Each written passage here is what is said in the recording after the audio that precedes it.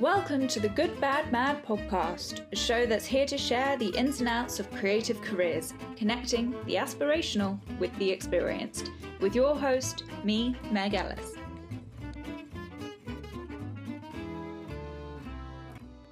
My guest this episode is Jessica Ellaby, an actress known for Pennyworth, Lovesick, Benidorm, and many more.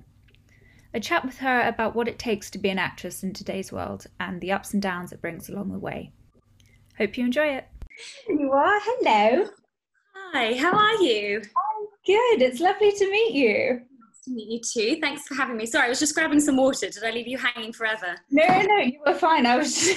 You're like, is she there? Hello. Don't worry. How are you? Yeah, I'm good. Keeping busy?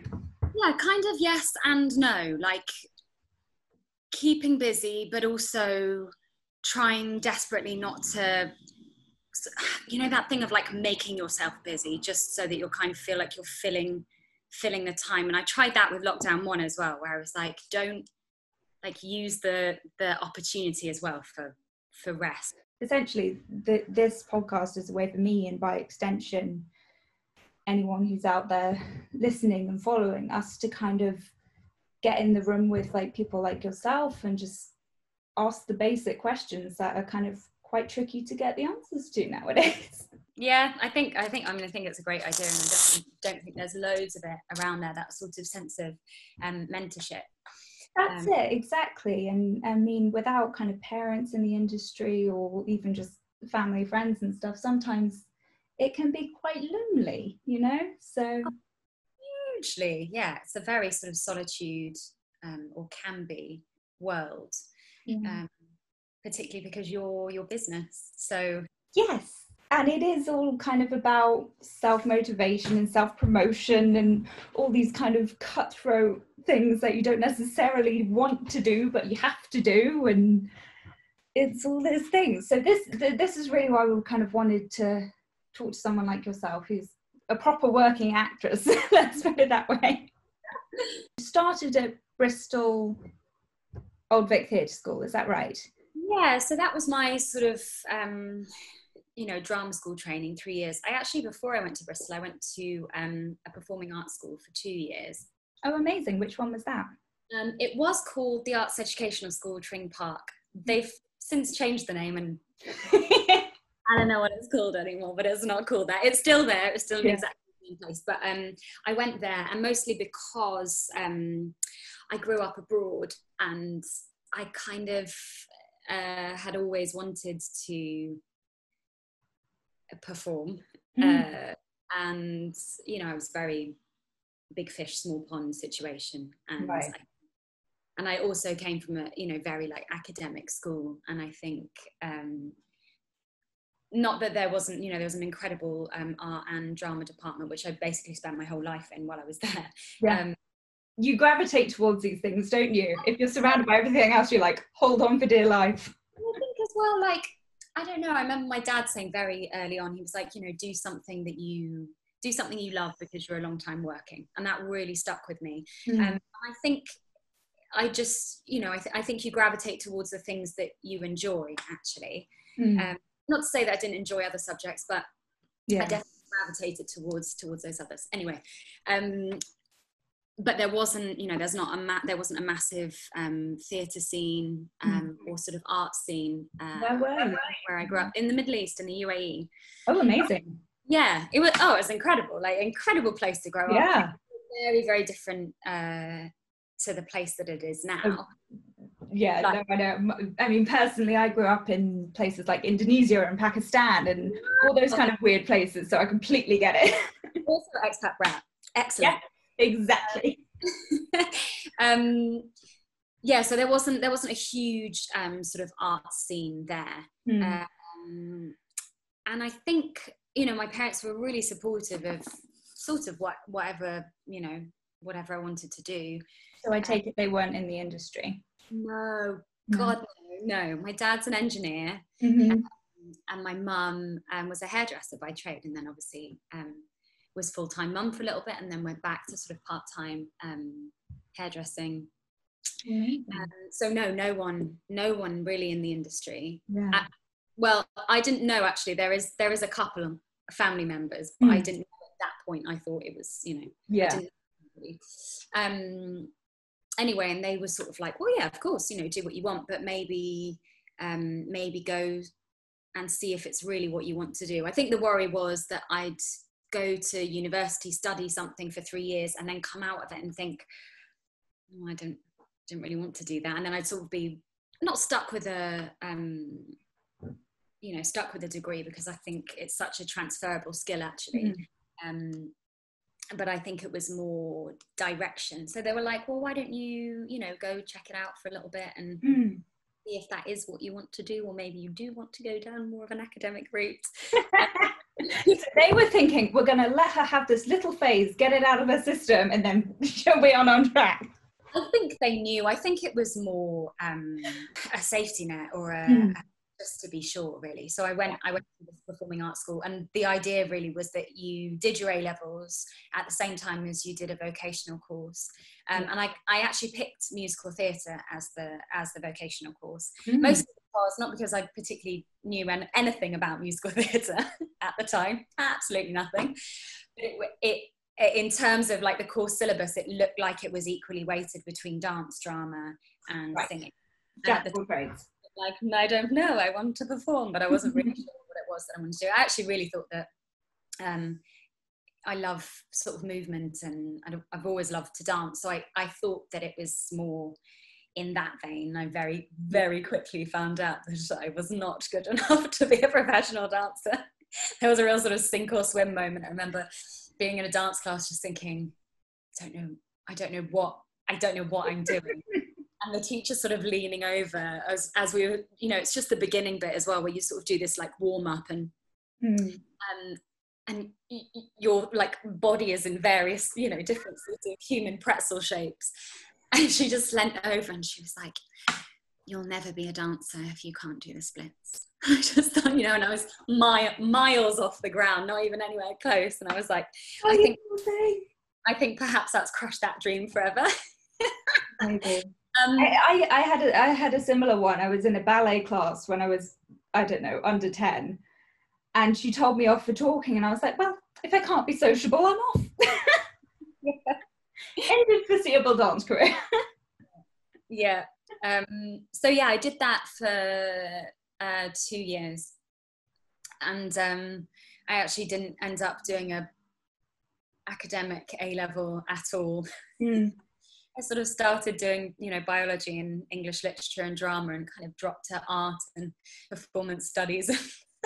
Basically came out with sort of 2 diplomas in performance. So yeah, did that for 2 years, and then went on to Bristol Vic. And I'm very glad that I sort of had the 2 years, to, make it slightly more concrete that I did want to do acting, that I've sort of actually realised that was my strength. I remember there was quite a hierarchy system at the school as well, where like it was like dance, musical theatre, and then like actors were like at the bottom of the, like if you were an actor, it wasn't good news for anybody. And so I remember being crushed one day when someone was like, you're a really great actor, and I was, you're like, but I was honestly like, but I want to dance. I want to be in the top dancer. Nothing's changed, really, isn't it? Yeah, but I think actually being there, not only did it solidify that that's, acting was definitely what I wanted to do, and definitely where my strengths lay, but also I just wouldn't have known about drama schools. I didn't even know that it was an option. I thought you go to university, like I didn't know that. I didn't even know drama school was a thing. Yeah. Actually, until much later, I auditioned for like musical theatre schools to start off with, and it just didn't feel right. And I didn't quite. It was like this sort of quiet intuition that was like, no, this is not right. And I remember I'd actually got a scholarship. And I remember speaking to my dad, and I was like, it just doesn't feel right. And that's when he put me in contact with his cousin Hazel, who I didn't I didn't know anybody in the family was an actor, and so he put me in contact with his cousin, who was a professional actor. I think hoping that she would sort of persuade me to go to do this course in musical theatre, because you know, it sort of made sense. Scholarship, the exact opposite. She was like, "Oh darling, you must follow your heart," and like proper loveyed me into but it was sound advice, because she was right. It wasn't right for me. Like, I was not meant for musical theatre at all. And applied for the drama school sort of with the help of the drama department, and ended up at Bristol Vic, which was amazing. Yeah, you think it did you good, prepared you for what was there? I mean, I was a baby, you know. I was like 17. Like, I look back on it, and I remember being having a no from Guildhall. So I didn't audition for many drama schools because it was quite late in the day. It was only 3, I think. Yeah, LAMDA, Guildhall, Bristol, or Vic. And I remember Guildhall's feedback. They were like, "We thought you were great, but just think you're quite young and, you know, could have some life experience." I remember being like, "How dare you?" So grown up, so experienced. I know. 17, just thinking I was like an adult. Yeah. And I was just saying, "Oh my God, I was truly a child." Yeah. But it's strange, isn't it? It's like, even though that's completely sound feedback and probably exactly what you needed is more life experience, you're still being funneled into these timelines and schools and application deadlines and all of that. You're just like, well, what do I do? Yeah, well, exactly. And I remember them saying, you know, go away and figure out if it's what you really want to do. I felt like saying, but I know, I'm telling you, I know it is. I think I have quite strong instincts, and was like, no, this is the one for me. So Bristol was great, and it definitely set me up for it set me up for some of what was to come. Yeah. I think drama schools are great. I also think you don't have to go to drama school. You don't have to go to university. I'm sort of a firm believer that you can't teach someone to act necessarily. I think you can give them the tools to use when things are challenging. And by challenging, I mean in terms of the role. You know, if you're in work. Yeah. Less for when you're out of work, but you know, challenging when you're in a role and maybe struggling to find something, or you can't quite get into it. There's methodology that they would teach. I think the voice work that they teach is amazing, and they're quite physical in their practice as well, which is always useful. So yeah, it was great. It was great. And I love Bristol. Yeah. Very city. So really enjoyed being there, and made some amazing friends, and you know, have some great memories from it. And I think really what drama school does is it gives you the showcase in London. It sort of puts you in front of. See, this is what I was going to ask. So, a lot of actors starting out, just finishing their courses, university, whatever it is they've chosen to do, kind of tend to need the same things, or believe they need the same things, which is headshots, a show reel, a showcase, and the ultimate goal, which is an agent. Like, would you kind of agree that they need to tick those boxes? Do you have any kind of other things that you think this is what you should actually be focusing on when you're making that transition from school to work, really? Yeah, I mean, I'm probably not the best person to give you an alternative, mostly because I very much kind of went down that like traditional drama school route, got an agent. But it works. That's what I'm saying. You don't necessarily have to poo-poo it, but if it works, it works. Well, it does work for some people. It also doesn't work for some people. You know, one of my really good friends from drama school classically left without an agent. She's actually the person who's done the best since leaving my year. But she did eventually get an agent, and there are ways to get work without an agent. I don't know what they are. Mm. And I think if it was super easy, that we would be doing agents out of a job, and they do work their asses off for you. And they are sort of the middle man or woman, you know, between you and, depends what you want to do, I guess.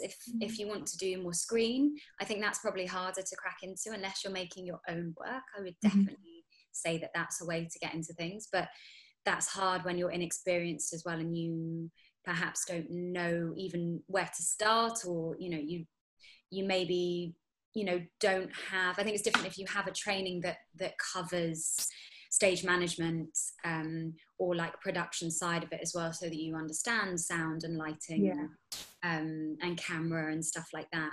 But very different if you've just done acting and you kind of come out of it, which I think most people who, not all, you know, if you went to university, that your course might have been slightly more diverse, but I think if you've left drama school, for example, or you've left school and you want to just do the acting bit, you don't have to have the, you know, the greatest agent. I know there's that sort of pool at the top that everyone's gunning for. And also, you know, you don't have to be with the same agent forever either. But also, you know, some people stay with their agent also for the entirety of their career, because I think what's really important is that you have a good working relationship with that human as much as anything else. You know, you want to get on with that person and kind of be on the same page. So, you know, just because you're not with United or Curtis Brown doesn't mean that you have to strive there. You know, obviously they're incredible agency, and but they're not the be all and end all. Not be all and end all, and also you can be with bigger agents and you know, that classic like Get Lost within that, where they have lots of other big clients that they're looking after, and you sort of fall by the wayside because you're maybe, you know, at the end of the day it's a business, and you might not be getting the work or might not be bringing in the money in the same way, so you're perhaps not their point of focus in the same way. So I've had friends who've moved to bigger agencies thinking this is it, like feeling like you're moving up a rung of a ladder. But I think the thing that I've learned about this job is that there ain't no ladder. Like someone said to me the other day, I'm trying to think who it is, they were like, it's not climbing up a ladder, it's snakes and ladders. And I was like, oh yes, because it is. Sometimes you're like at the top of the board and then you fall down a snake hole and you're back at square, or you feel like you're back at square one again. So I think that's really an important myth to dispel as well, that it's not like a normal job where there's a definitive like career trajectory where you know, well, I'm gonna do this, and then that's gonna move me up to this, and then this will happen afterwards. There's no sort of like promotion like there is in normal jobs. It kind of just, it's a squiggly career path. Very I think of it. Yeah. Yeah, 100%. So how were those kind of first steps leaving drama school? You signed a deal with an agent, and then did they kind of start just sending you out to roles? Was it as simple as that? Or did you kind of sit down and go, well, this is kind of the stuff I want to go for? Do you have that kind of conversation? Yeah, no. I think I don't know about anyone else, but I think you sort of leave drama school so green and, well, I was anyway, so young, so green, so like wide-eyed. Not only I felt really like that sort of, I can only equate it to that feeling when you're a kid and you're learning to ride a bike without your stabilizers, and whoever, you know, helps you learn to ride the bike, parents, older sibling who's like pushing you, you think they're holding on and you're pedaling away, and all of a sudden you look back and you're like, oh my god, I'm doing it on my own. That's sort of how I felt when I came to London to be an actor. I was a bit like, oh my god, look, I'm a real actor, everyone. And so I think I just was so chuffed that I was doing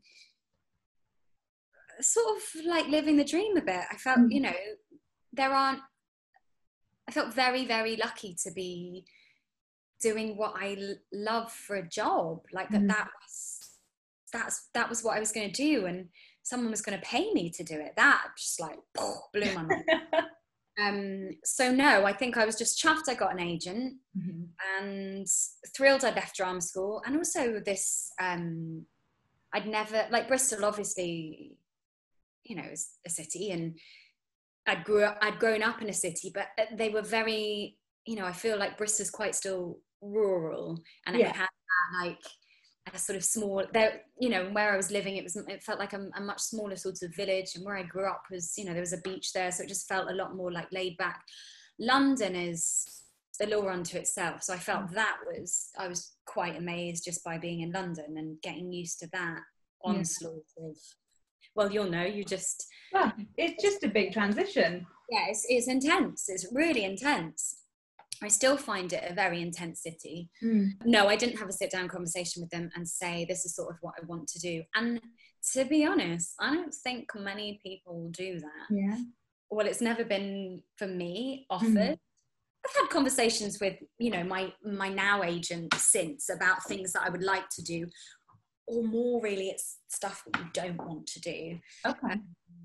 And I think that's an ongoing dialogue that maybe they get a flavour for when, you know, the phone rings. Yeah. And, oh, hi, Jess. We've got a meeting for you, and kind of explain the role, and they explain what the job is. And instead of being like, oh, brilliant, oh my gosh, so exciting, you're a little bit more despondent and, right, okay, all right, okay.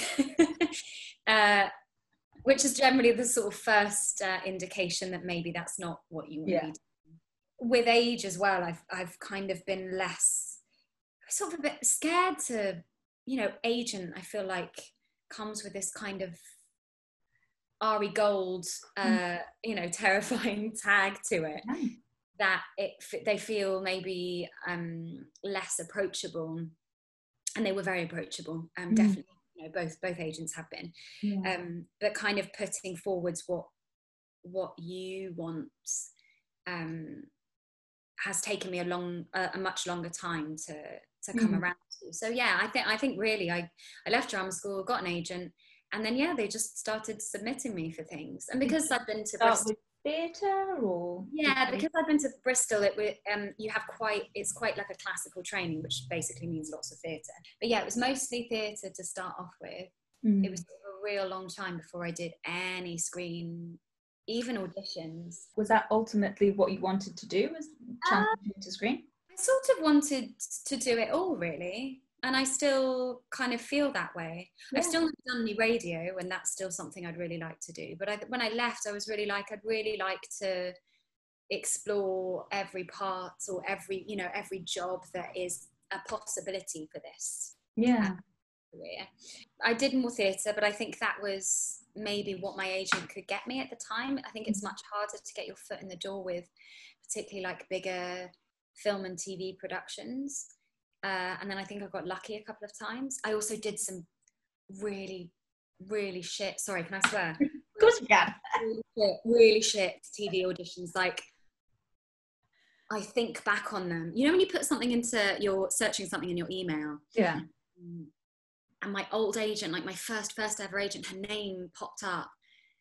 And I just saw the tagline for the email, and I was like, oh my god, I remember that audition. That was actual career suicide. Like, it was, I mean, bad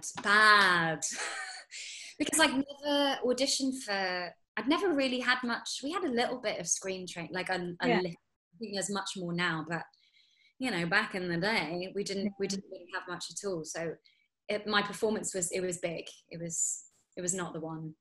Oh, it's making me sweat just thinking about it. Actually, I feel a bit sad.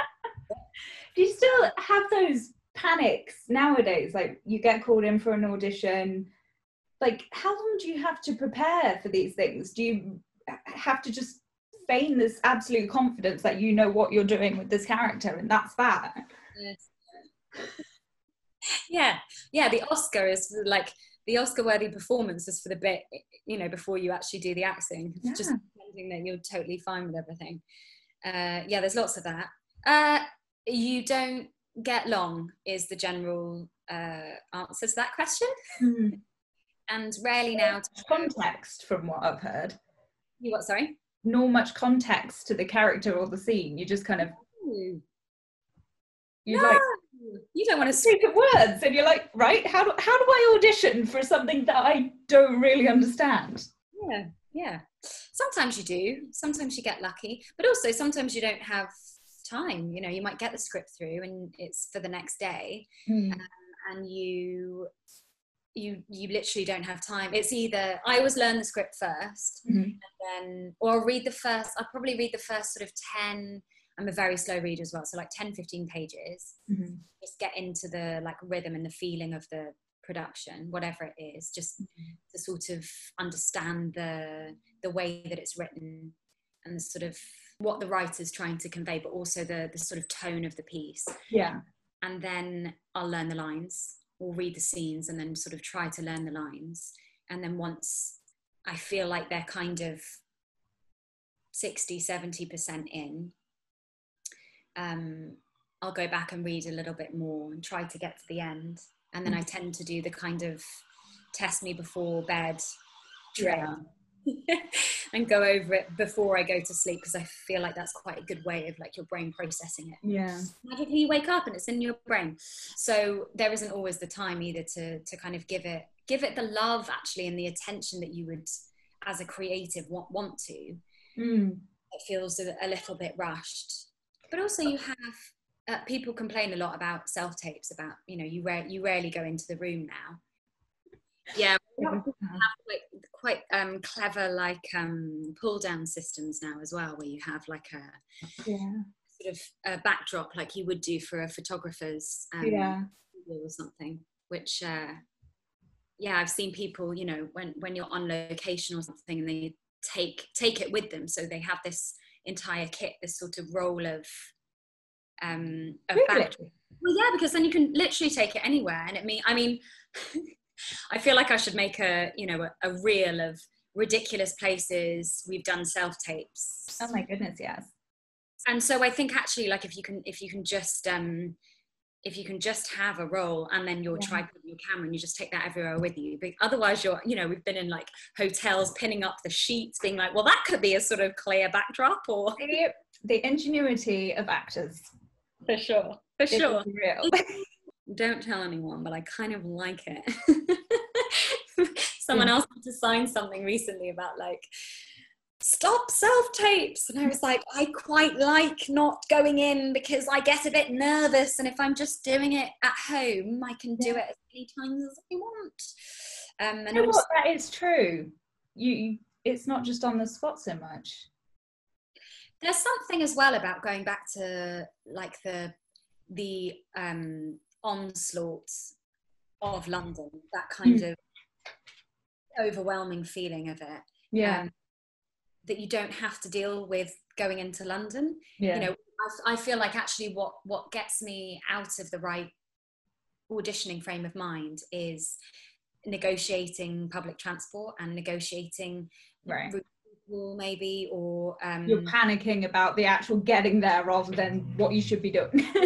And then I get there and I'm like, oh God, now I feel like I've just done the hard work getting here, and now I've got to generally climb about 3 flights of stairs, so you're really off as well. And they're like, Jessica, and you're like, yes, lovely. I'm feeling very relaxed and ready. So at least if you're in your own home, you can kind of, have a cup of tea and read it with your other half or your mate or whoever's, doing the tape with you, and there isn't that added pressure.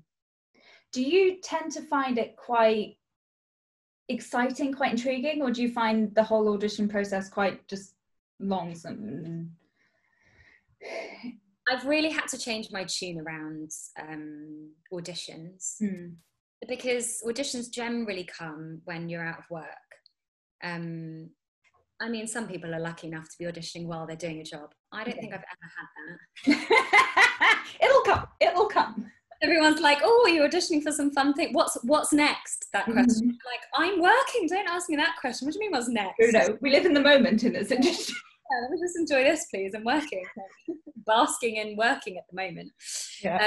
Yeah. So, you know, when you're auditioning, you're out of work, which can feel like quite a disheartening time, and, you know, a time where you feel like you need to really pick yourself up,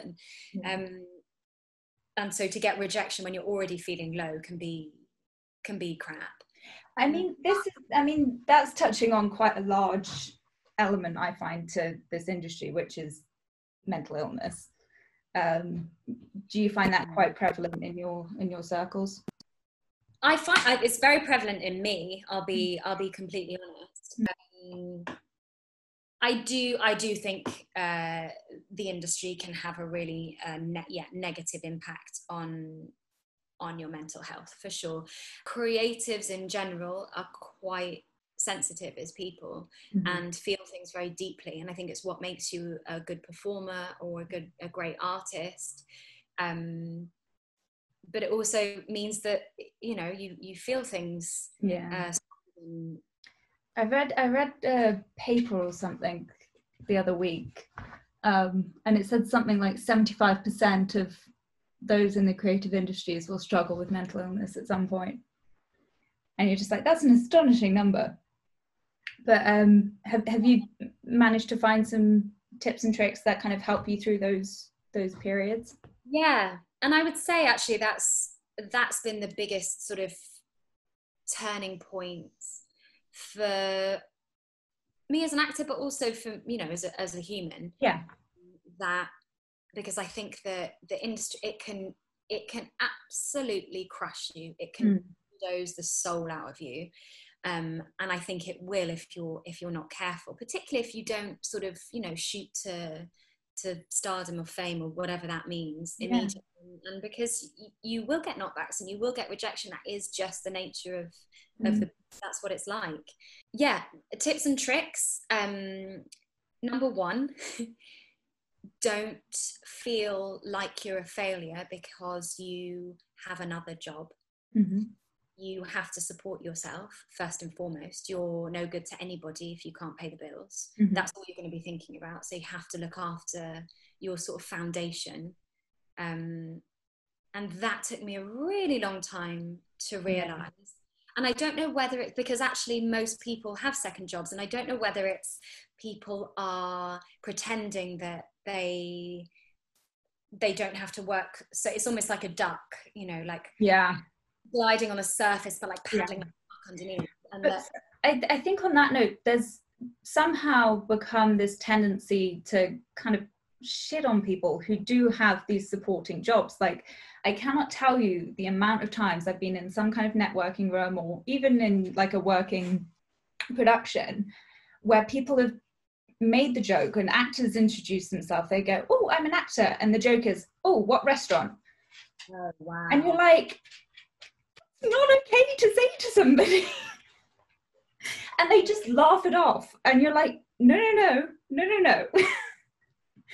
People, I don't know, I get so angry at it because I think people are desperately trying to support themselves, support their dreams, support their ambitions, and people are just stabbing them in the heart. I mean, that is very unfair to say. I'd imagine said by somebody who isn't in the industry or understands it at all. Funnily enough, quite well known within the industry. Okay. That's an arsehole, actually. Yes. And you get those as well, so, you know, in every walk of life. So yeah, I think the kind of like a pivotal moment mental health wise for me, I mean, I started, my mum had always taken me to yoga. She's always been quite into sort of like hatha yoga, and so I used to go with her when I was younger. And when I moved to London and I sort of was struggling with city life, there's a studio, I still live in the same flat, gad, and there's a studio around the corner. And I just walked past it one day and I decided to go in, and I started feeling better. The more I went, and it took me a really long time to, you know, to marry those two feelings together. And then I had, a million jobs. I basically have done every side job that you can think of. And I think what's difficult actually, when I say like have a side job is what you need to support yourself generally. Sometimes you have a good year and you don't have to do that side job, but generally you'll have to do something else to support yourself, and that's okay. But I think the difficulty comes when you're trying to juggle both things. You're living in London so that you can go to the audition, so that you can do the job that you want to be doing, but you don't have the time or the space to prepare or be that actor because you're doing this other job so that you can support yourself to live in the city, to do the thing. I think that's the most difficult thing. And finding a job that doesn't make you want to throw yourself in front of a big red bus, because, you know, that was the really important lesson. And finding jobs where they pay you your worth, but you can also be like, I got to go to an audition. And that they're okay with that. And I was very lucky to have one at a GP surgery that paid me extremely well. But I bless them, like they looked after me very, very well and let me go to auditions. But, you know, I'd get called on my day off because there'd be paperwork that somebody needed, you know, answers for or whatever. And I hated it. Like I truly was miserable there, like a real low. Came also around a time where I didn't work for an entire year. I didn't audition. And I think those lowest moments spur you to kind of shuffle things up in hindsight. And so I didn't work, and it was horrendous. And I thought my career was like well and truly over. I was like, oh well, I've obviously, you know, had my time, had a good stab at it, and that's that. And so I decided to go and train as a yoga teacher.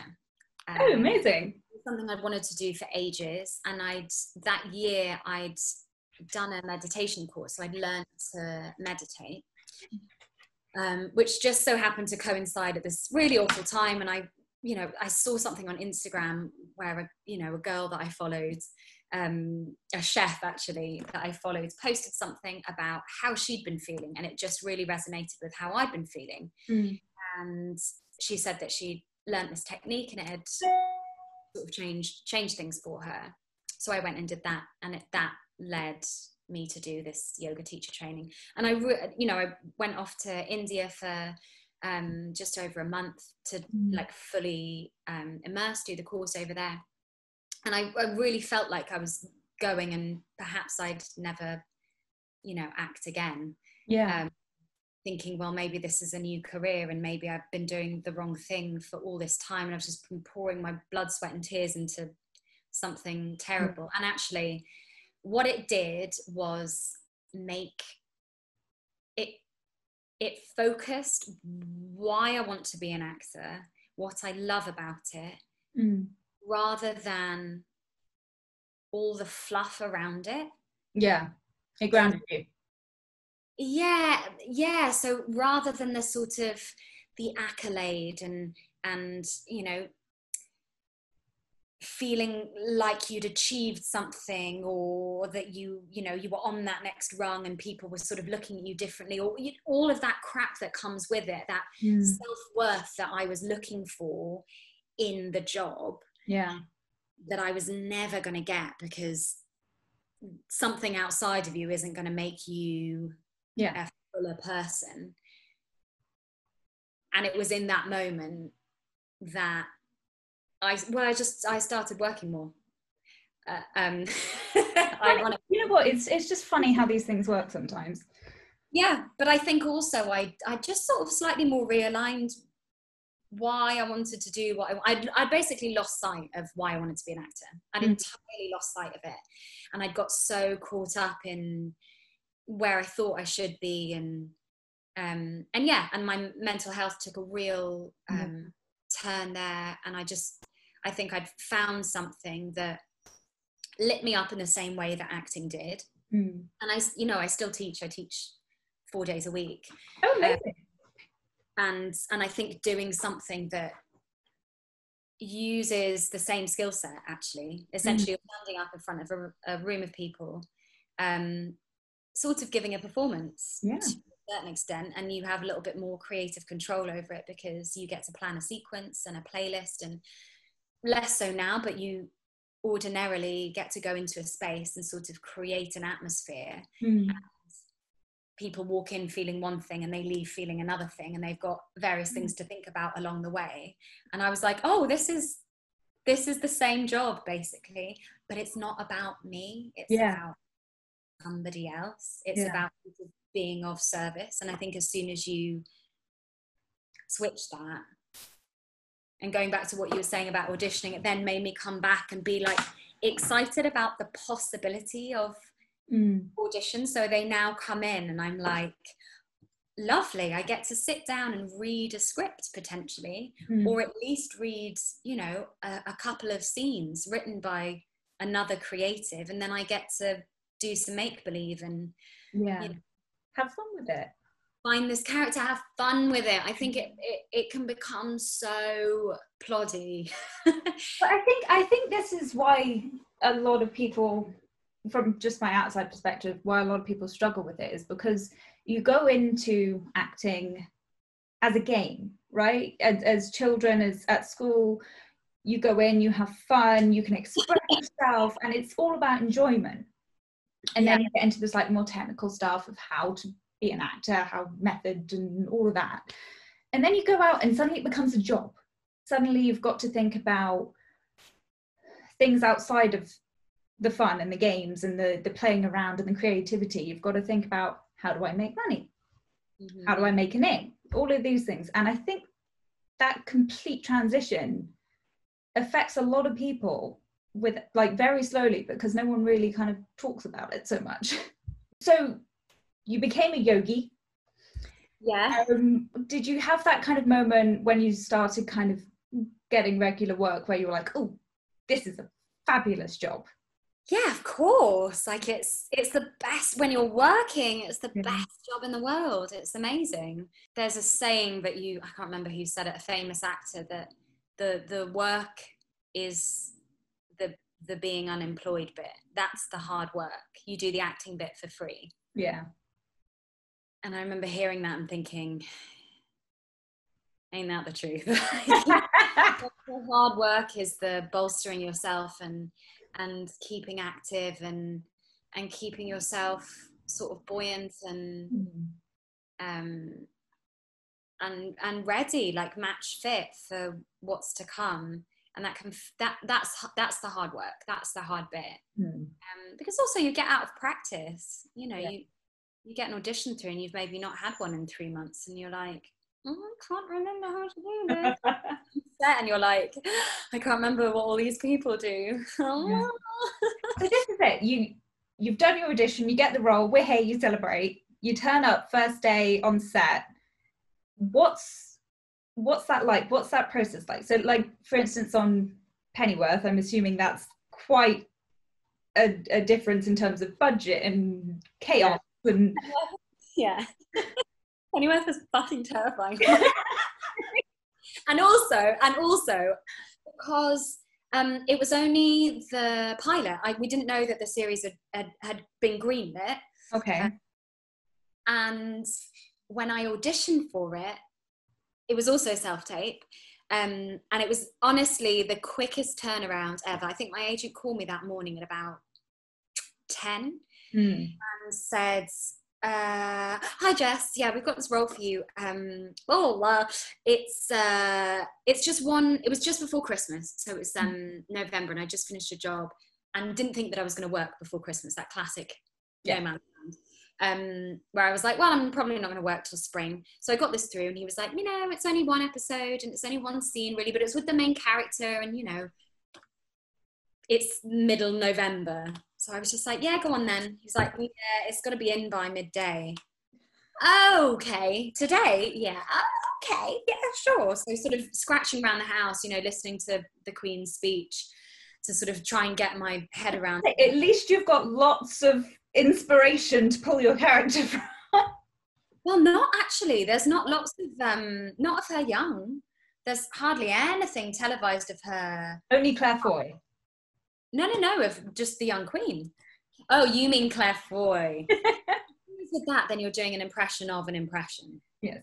You know, it's sort of like Chinese whispers. Yeah. I tried not to watch. I mean, obviously, I'd watched Crown by the time I'd got it, but anyway.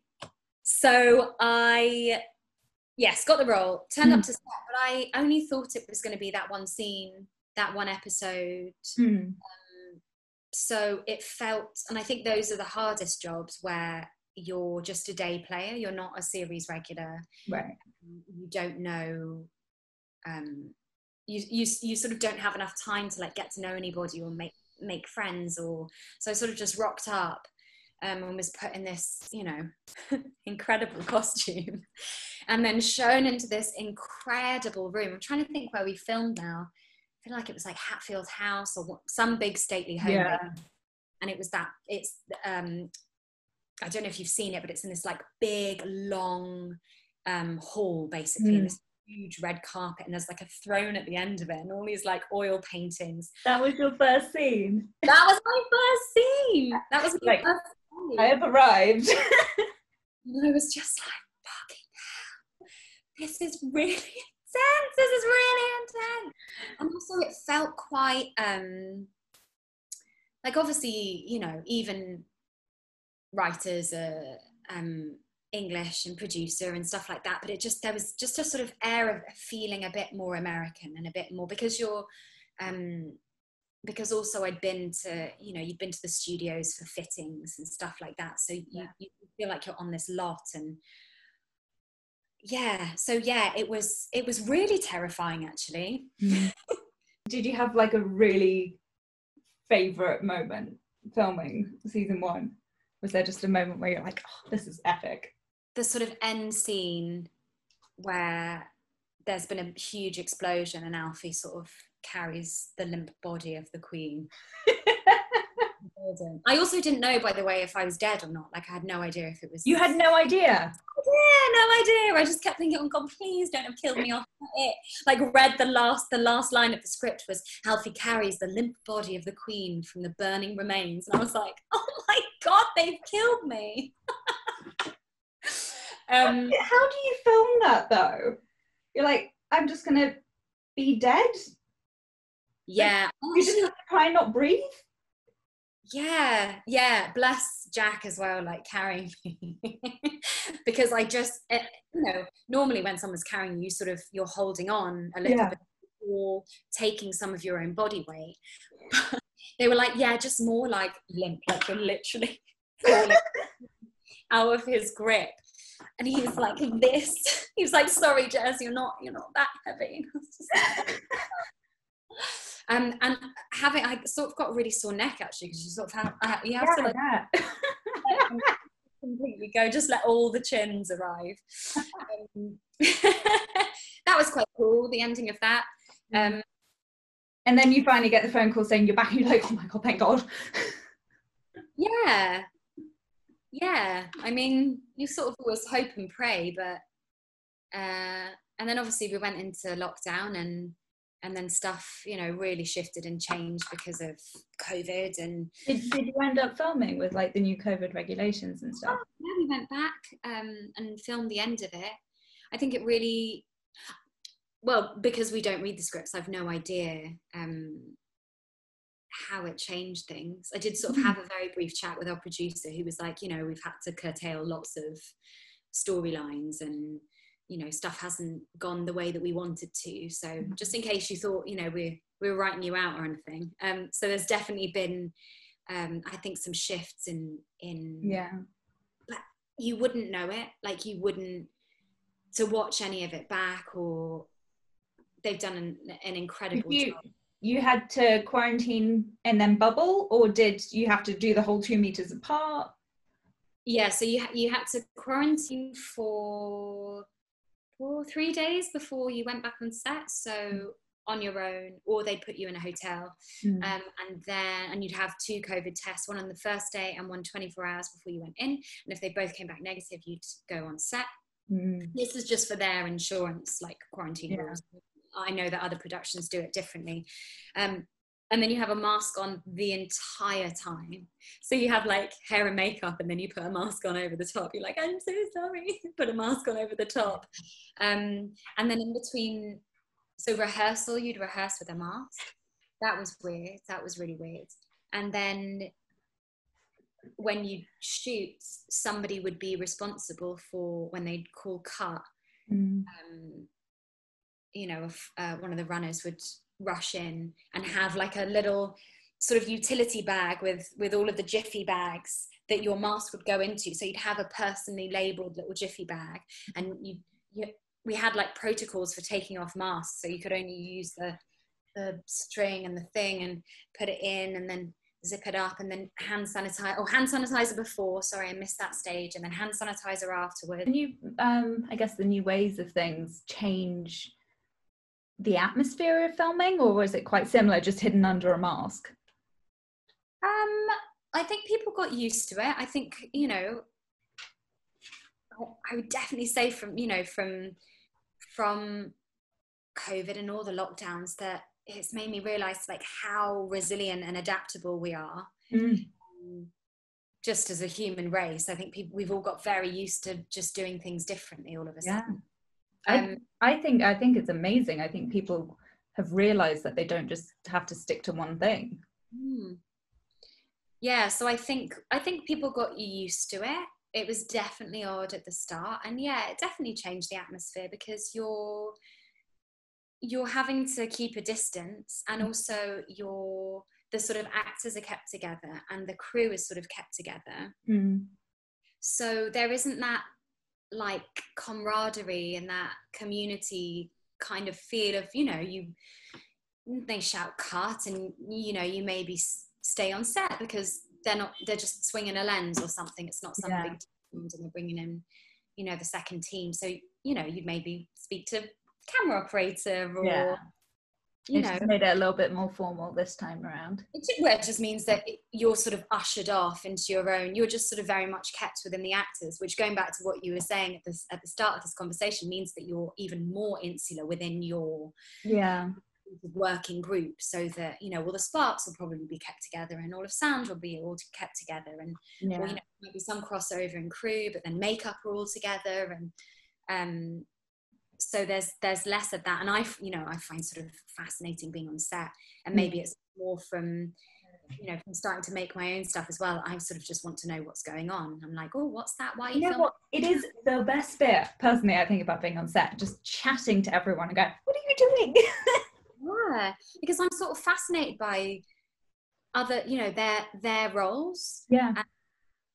And how it all comes together, and, you know, things like sound, things like lighting, where I just don't have a clue. I know. I'm like, what's happening? I still think they're somewhat magicians, because they are actual wizards, sorcerers.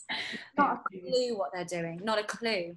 Do you think you've got any kind of other little tidbits or advice that you think someone following in your footsteps might need to know, down to even like highlighting scripts in a certain way as they come in, or like little process details that they don't necessarily teach you but have been crucial to your process? I mean, I would say find, like, this isn't a get out of jail free card, like find your own process, because everybody's is so different. And what works for you might not work for somebody else. I mean, I'm married to an actor, and the way that we prepare is polar opposite. Really? And when we first got together, and when we first lived together, actually, because I feel like that's when you really see the inner working of the other person. I was just like, God, maybe I'm doing it all wrong. Maybe this isn't, my process is all wrong. And I started sort of trying out his process. Not for me. Not. How do they compare? I really take my time, or I like to, if I have the time, as we talked about earlier. If I have the time, I pore over the script and write out every little detail. I'll do like a character study, you know, where I'll sit down and I'll go through the whole script and write down the like what she says about herself, what she says about other people, what other people say about her, and sort of actioning. I sometimes do actioning. I think I do actioning more in my head. Very rarely, I mean, I'm just looking at my bookshelf now as we speak. Very rarely do I get the like action book out and write stuff. If I'm struggling to prep something and I just think like, oh, I don't know what this is. I don't know what I'm doing.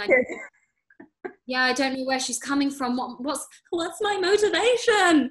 Then I might get the action book out and but yeah, I do stuff like that. I spend a really long time on dialect. I love accents.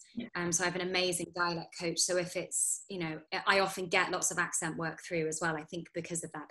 I love walking around with it, go for a run, chatting away to myself, lunatic. Sometimes I'll go to the supermarket, not my local supermarket, because they all know me in there and they'd be like, she has finely cracked, like random supermarket that I would never normally shop in, but is within walking distance, and I might just chat to them in the accent I'm trying to do and see if I get away with it. To be honest, everyone's probably just nailed it. So sometimes I do that. I just love a prep. I want to do all of the prep possible. I'd like about 2 weeks to like just really get into character. Yeah. You're fit to train. Yeah, Nick is like the opposite. That's my husband. He's got like a photographic memory, so he looks at the lines and they're in. Oh, drives me insane. And he's much more and this is just the difference between us as humans, I think, as well. He's much more like cerebral. He'll sort of like work it out more in his head and figure it out from that way. And I basically want to like, do an interpretive dance. And he's up there and I'm down here. In a nutshell. So yeah, I think find the method that works for you. Be kind to yourself. I think that is what I would impart to somebody starting out. Be kind to yourself. Find something that looks after your mental health, whatever that is for you. Whether it's, making sure that you get out in nature once a day, or you learn some breathing techniques, or you learn to meditate, or you do some yoga or Tai Chi or whatever it is. Move your body. Body equals endorphins. Endorphins. It's free, take it. What's that Legally Blonde quote? Endorphins make you happy, and happy people just don't kill their husbands. I love it. Yes. I would say that's my biggest advice. Don't be afraid to ask questions, and don't be afraid to look like you don't know what you're doing. I remember a drama teacher saying that to me before I left drama school. He was like, you're only young and inexperienced once, so use it to your advantage. If you don't know what something means, ask. And that was really useful. Don't feel like you're worthy, even if you're not working, or even if you don't understand or know something. And then I would say do a couple of things a day that are related in some way to the industry, even if it's like read a couple of pages of a play, or I don't know, sing a song, just whatever it might be, just to keep your toe just to keep dipping your toe in, because otherwise 6 months can go by and you can feel like you're not maybe an actor, you feel like you're whatever your other job is, a receptionist or a waiter or a PT or a children's entertainer. You feel like that's your job. So I think it's just do a little something every day that is related to acting, being an actor. I think that is wonderful advice. People will take that well and truly on board. Yeah, well, I hope so. Hope it's useful. No, 100%. And thank you so much. You've been an absolute star. Oh, you're absolutely welcome. Thanks for having me. It's been a treat. I feel like I've just had a catch up with an old pal for an afternoon. No, that's the aim we go for. I don't tend to do formal. Thank you for listening to this episode of the Good Bad Mad podcast. Please subscribe to check out the next episode, or leave a review if you liked it. You can find us on Instagram at goodbadmad or at goodbadmad.com for additional resources and information. See you next time!